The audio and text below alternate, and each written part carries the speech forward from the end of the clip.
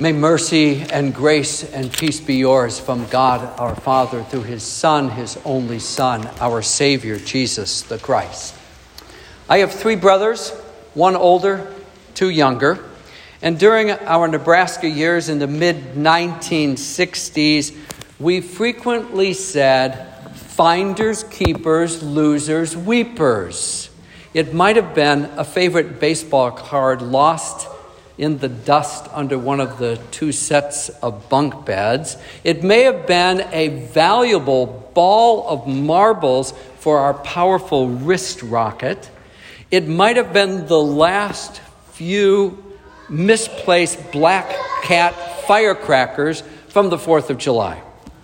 Finders, keepers, losers, weepers was usually just a taunt, and the valuable item was returned to its rightful owner. That was childish behavior, and we grew out of it mostly. Today, it's not about baseball cards or marbles or firecrackers. Today, it's about the kingdom of God. It's about the gospel. It's about Jesus Christ. May the Holy Spirit give us expectant hearts and also attentive ears and minds to discover the good news from Matthew 10, today's appointed gospel, so that we rejoice in this truth. In losing, we find it all. People God dearly loves. This is a challenging text. It's challenging to read. It's challenging to listen to. It's challenging to preach about. Yet it is God's word. It is our Lord's own word. Jesus is instructing the 12 disciples when he speaks these words. He's making them his sent out ones, his apostles. And these are still his words to his church. Do not think, Jesus begins in verse 34, that I have come to bring peace to the earth. But he has, hasn't he? He is the Prince of Peace, as Isaiah called him centuries before he was born. His birth was announced by an angel as the one who brings peace on earth.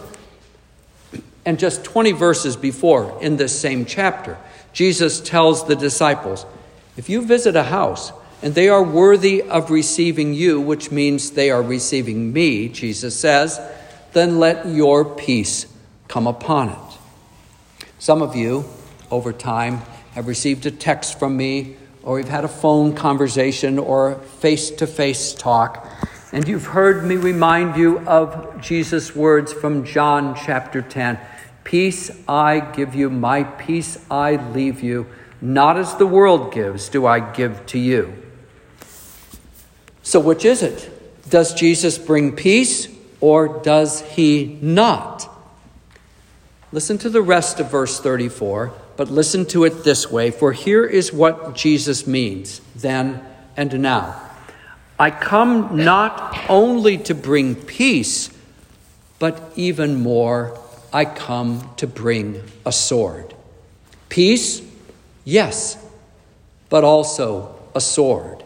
And the sharp language of the sword leads to the division that will happen in families because the gospel is heard and believed and confessed and lived. This will set a son against his father, a mother against her daughter, a daughter-in-law against her mother-in-law. Members of your own family will be your enemies. Your father or mother, your brother or your sister, your son or your daughter may say to you, choose my ways, choose our ways, not the way of Jesus, not the way of grace, not the way of forgiveness, not the way of the cross. And verse 37 tells us why. There is no middle ground when it comes to Jesus. Love for Jesus is more important than your love for your parent. Love for Jesus is more important than your love for your child. That doesn't mean loving your father or mother still living or not alive isn't important. It is.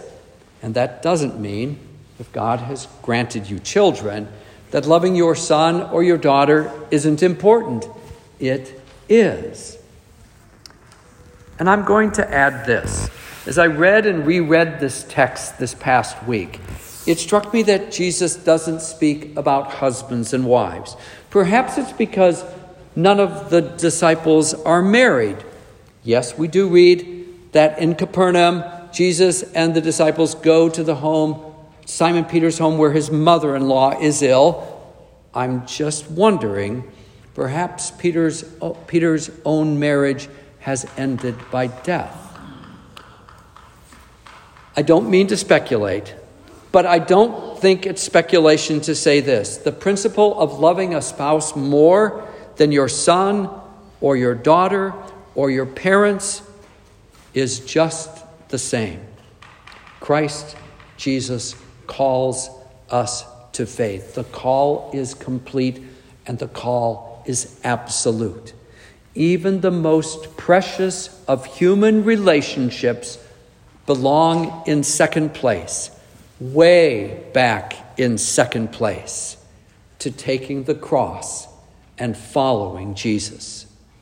Because our Lord says, whoever finds his life will lose it, and whoever loses his life for my sake will find it. Those words ring as true today as they did 2,000 years ago. The disciples knew how it was, and so do we. We want to find our lives. We want to hold on to what we think are treasures. We want what makes us happy. We want what gives us status. And we cling to it with distorted hope. Then we even say, we brazenly boast, I have found it, I have found my life, I have found what gives me purpose. But that bubble bursts. It always bursts. Yet we don't want to give up. We start searching again. That's how deluded and desperate we are. Then we tell ourselves, this will be the right answer. But every answer is a lie. We tell ourselves, this possession will be the right treasure.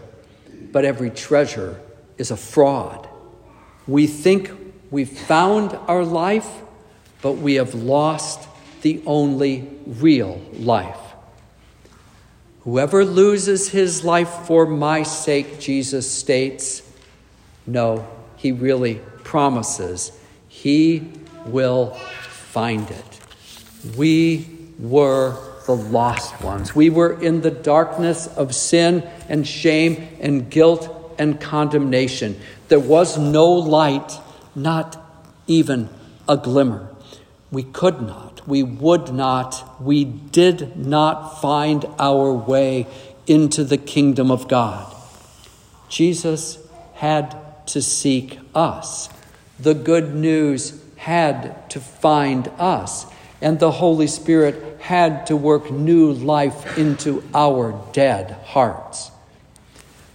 We lose our lives by confessing our sins.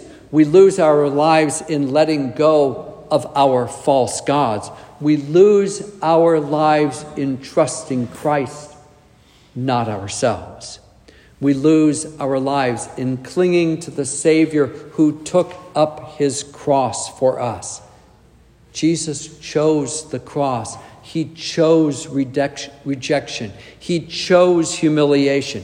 He chose crucifixion. He chose death. He chose the blackness of the tomb.